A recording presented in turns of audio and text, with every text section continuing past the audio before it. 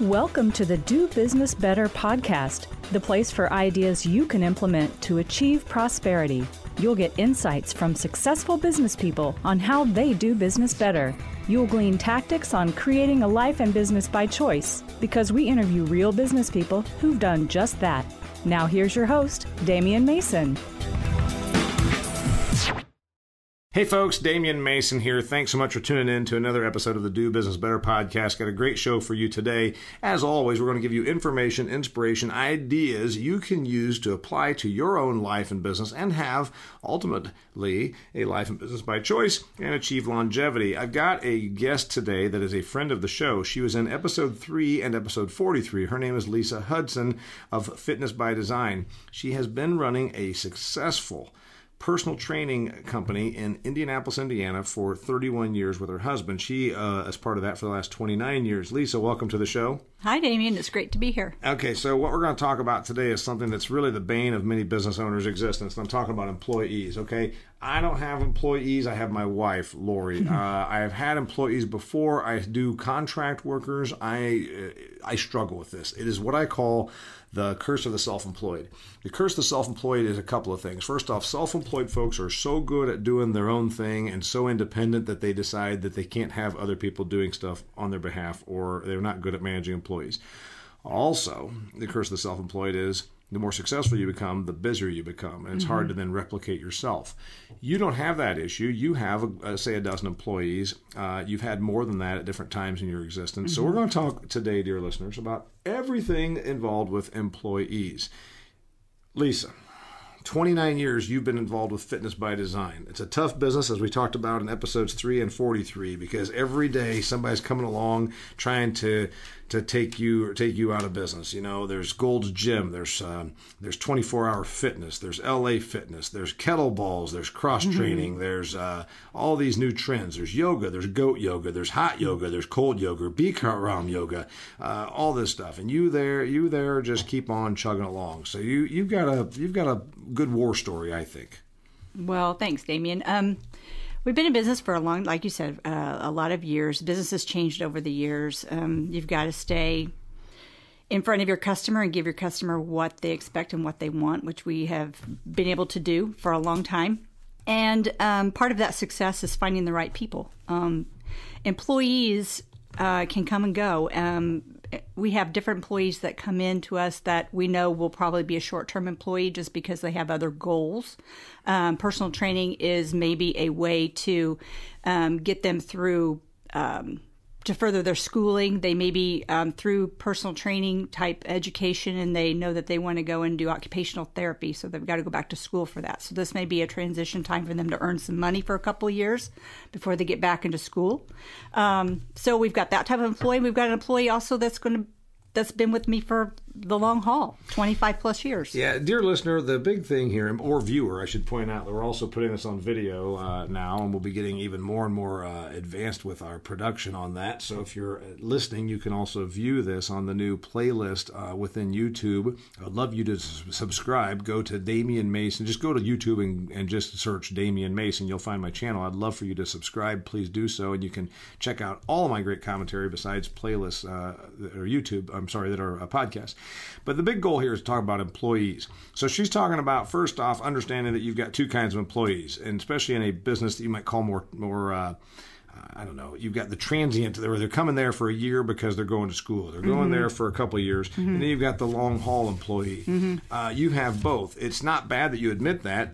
Maybe you don't tell your employees that, but you know you've got some that are going to be there for 10 years, and you've got some that are going to be there for 10 months. Right. Exactly.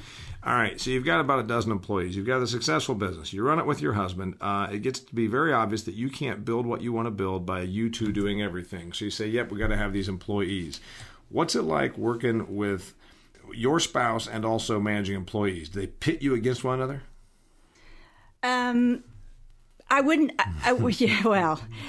They come to me. They know they use me as the go-between. My husband is the great visionary of our company, and he has his specific role. And so, on the employee side, I'm a little more approachable.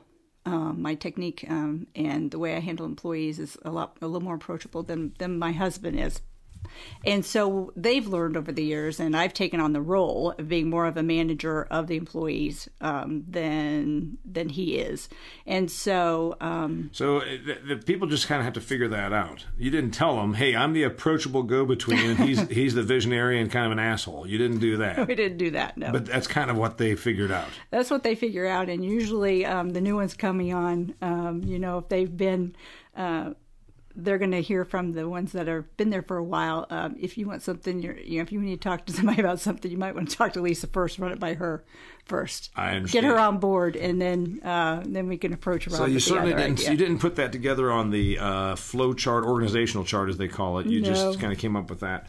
All right, tell me about hiring. I am very bad at this. Again, I'm self-employed. I've got the curse of the self-employed where I want to do it myself. I've been used to doing it by myself. My wife works with me. We've had employees before on a contractual basis.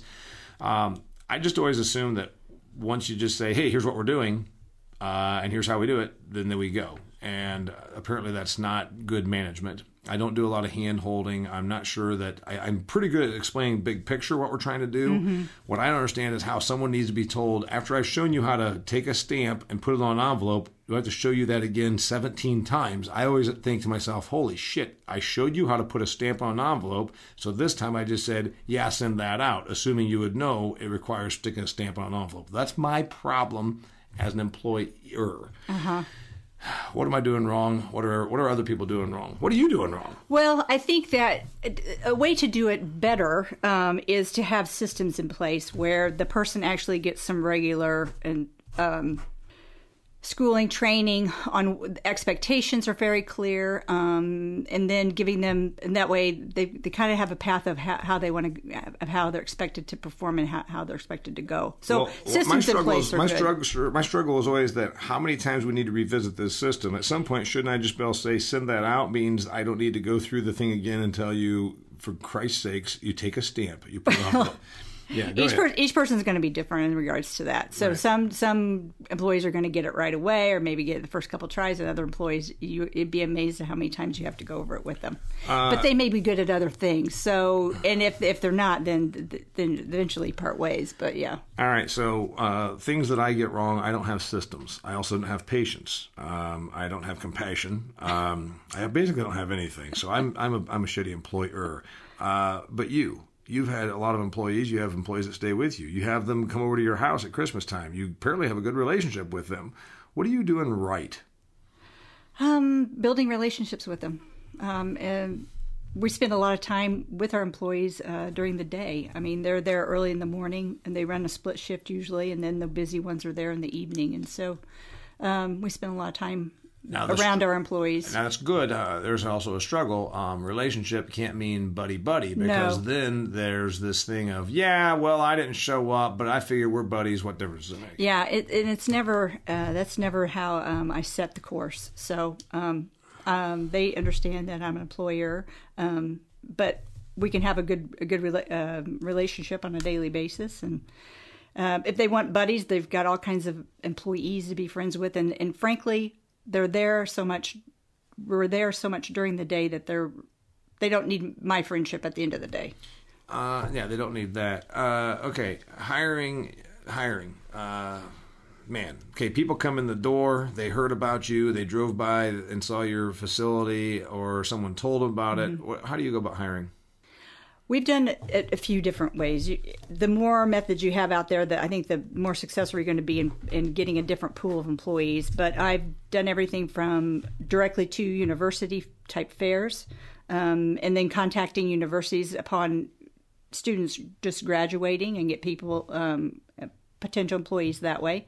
That's been very successful because there are several good universities right around me that offer very good programs for personal trainers. And then another thing that I've also utilized here fairly recently is going through LinkedIn and searching that way. And that way I can be a little more specific about what I'm looking for. And then I get people that will respond back and that's how I got one of my most recent employees, actually. Okay. Your people, then, tell me about the mistake. Tell me a mistake you made. You brought in somebody because I'm guessing somebody was highly recommended by somebody, and you said sure, even though you knew deep down it wasn't going to be a fit. You've got certainly a story like that. Oh, certainly. You do have stories like that. And I think what gets you in the worst trouble is waiting too long to look. And then you're in a pickle. You need somebody, and you don't have enough time to vet the right person. Yeah, I the few times that I've been that way where my business was going crazy, I needed somebody just to be a support person. I'm like, my God, I just need somebody to take the heat off of Damian Mason, and then you're just struggling, scrambling, and then you find someone that can't replicate tomorrow how to put the stamp on the envelope that you showed them yesterday and the day before. So you wait too long to fill the hopper, but then also you don't want to hire before you need to when you're a small business, because that's money going out the door that could be profit. That's true. That's a difficult formula, and I don't know that there's a magic. I don't think there's a magic formula for it. You have always somebody in waiting, or you always have a few people that you'd like to. Because at some point they don't need the job anymore. They went and got hired. True. I think we have someone right now that we can bring someone on. We're at a point in our business where it's good, where we can bring someone on. They don't have to be 100% busy right away, and then we can work them into the system. It hasn't always been that way, but I tell you, this way is tends to be a lot more successful for us if we've got just a little bit of wiggle room there. So we do tend to hire somebody a little bit prior to when we absolutely have to have them, and just to get them on board, get them ready, figure out if it's going to be a good fit or not. And then we've got some time to make some changes if we need to. Another mistake, not firing. So Yes. I hear this from business people, and I had it myself. I put it in my book, Do Business Better. I talked about one disaster I had. This person was so confrontational and incompetent and had basically lied about their capabilities. Then it got to where everything was a confrontation. So I said, I just don't know what to do. And eventually a smart person said to me, I said, I don't want the headache of firing this person. They said, well, you have the headache from not firing the person. And that was pretty clairvoyant for somebody that just gave me that observation. It's a headache. It's a headache. It's a headache. All right. Tell me about your firing people. Firing people is still difficult for me because I'm the softer person, I suppose. But I would agree. I would agree. So you make you make Rob do the firing? Well, no, we both work as a team on that. You team up on firing. We team up on firing. No, we haven't had to fire anybody. I mean, it doesn't happen on a really regular basis. So that's just something that has to be approached few and far between, thankfully. Yeah, all right. Then you've got a situation where you've got good employees, and then you've got the one employee that's not really needing fired, but is also kind of a turd. And then there's the thing of, if I don't do something about the turd, then the turd weights down. You've got to, you've got to be ahead of the. You've got to be able to see that and to be able to nip that in the bud, because that we have done that in the past where we've just let a person hang on that just festers problems, brings down the whole team, and so that's not good for anyone, and it's not fair to the employees that are doing so well for you. So one thing that always strikes me, because I am self-employed and I have been for a long time, although I point out there's no such thing as self-employment. I work for clients, and the clients have the money that pay me. So, but I don't work in a organization with 100 folks that show up there every day from 8 to 5 or whatever. It always amazes me how petty folks are, that they just can't get along and just do the work. We got a really nice compliment this summer. We had a gal working for us in a contractual arrangement, and Ms. Nicole said, you know what I like about working with you and Lori? As I come here and we just chat a little bit, and then you just say, okay, I got to get to work. And you said, you just go to work. None of this. I said, yeah, none of the politics, none of the he's sleeping with her and she's done this and she called me a bitch and blah, blah, blah. And you buy my kids candy for the baseball team. I said, nope, none of that. It's just work. The politics and the drama, does it happen even with a dozen employees? Well, it can if you have people in there that want to contribute to that. Yeah. And those are the type of people that you need to kind of nip in the bud. Nip it in the bud if they're that way, because it does. it brings down the rest of the staff if you've got a lot of that kind of thing going on. You have a situation that most employers don't. You cut money back to some of your employees for bringing in revenue. Part of their job is, as personal trainers, is they bring clientele that they work out with and do the classes with, and then they know that because they brought them in, that's how your revenue is generated. Then you cut them back in. How many of your employees get some money for bringing in clientele? Everyone can get a referral bonus for bringing in clientele. Okay, that's straight across the board. Okay, that's. If you bring somebody in, you get a cut of that. It depends upon the employees. Some employees, like I said, we've grown to a point where an employee could be on a salary until they get up to a point where we can cut them over to commission just to be able to bring somebody on board and get them a comfortable living situation. And also that allows me to get coverage for the rest of my employees for taking vacation and things like that. So we have a couple different ways we can do employment, and we have part-time employment and full-time employment. Okay, and so when people come to you, do they know what they want, or do you tell them what they're going to get? I'm looking for this. I would like a job where I come in here Tuesday, Wednesday, Thursday, and Friday between 9 a.m. and 3 p.m. because I'm a stay-at-home mom, but I also have an exercise physiology degree, and I used to work for LA Fitness, but right. Here it can go. But we've done both ways. Someone may come in and they may have some stipulations on time parameters and things like that, and it may be someone that we need, and we can fill those time slots and be happy with that. And then there's another time if I'm paying someone salary, then they're going to be there when I need them to be there. All right, Lisa, I'm a small business owner. I need to get better at this. So you're an expert. I need to hire some people. What do I need to know? I need to hire a person. What do I need to know? I've never hired a person. I've got a landscaping company or a dry cleaners, and my husband and I work really hard on this business, but we know we've grown enough. We need an employee. We're going to hire some staff. What's your first piece of advice? My first piece of advice is either to go like I did with universities or with organizations that certify people in your area. Good. And that's a great way to get in the door of people that are just getting ready to finish up, or maybe they have graduated. You can get complimentary lists of people to send out, hey, we're looking to employ, take a look at us. That's a great way to go about it to get started. There are so many profiles that we haven't even looked at that online that you can do these days, right? Within those parameters as well. So okay, so you just told me how to go about. Then what do I ask these people when they show up? My thing would be, are you going to steal from me, you little son of a bitch? If you steal from me, the guns come out, and that's probably not what I should do in an interview, right? Probably not. Okay. You try to get to know them, and you let them get to know you. You let them ask you a lot of questions. You have a good idea. You need to have a good idea as to what you're looking for in that employee in that position. You need to have it figured out. Sure, and that always varies a little bit. That's the thing. So you're really saying, is it job description or is it outcome? I think maybe because we get hung up on what's the job description, but I would say what I want is here's what I want the result to be. Mm-hmm. We have to be outcome oriented because our employees are paid a lot on commission, and so. So you say, here's the deal. If you start with us, we want you to bring in 2 new clients a week.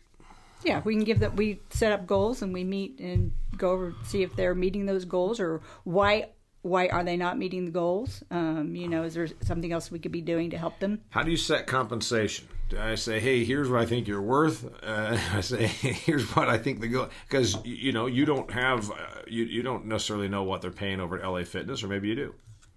We have a general idea of what the market's doing, right. And we kind of go from that, and then it has to be based upon what you can afford and what's fair, and there's more than just the paycheck. So you sell that a little bit. You say, hey, we might be 10% under what you could make somewhere else, but remember, we think we're a great place to work. We've got a really good camaraderie here. It's a beautiful facility, and also you have a chance to get a bonus by bringing in people. Is that what you do? Yeah, we do that, and also I think they get a little. They're not going to have somebody completely over them all the time checking their work. So you sell them a little bit on the autonomy? On the autonomy. We need an independent person, a little bit of an independent person that's going to come and work for me, because I don't want to be on top of them. Right. And then the other thing is that we're a little bit different in that the owners are always on premises. Yeah, you're always there. We're always there. Yeah. And I think that's a good thing. If they want that, but as you said, then unless they think that's going to be stifling, but you just said that's not your leadership style. How do I go about firing people? I wasn't good at it. I wanted to send her a text, or then sometimes I was so enraged I thought I might just do physical violence to it. I don't know, but how do you go about firing people? And you got to do it face to face. Yeah, and then you sit down, and a friend of mine seems to do a method where he sells them on it. He keeps telling them why that they probably know it's not working out. And I think that's very smart. They're going to know by the time you have that sit down, they're going to have some sort of, it's not the first time you've had to go and have a discussion with the person. Right.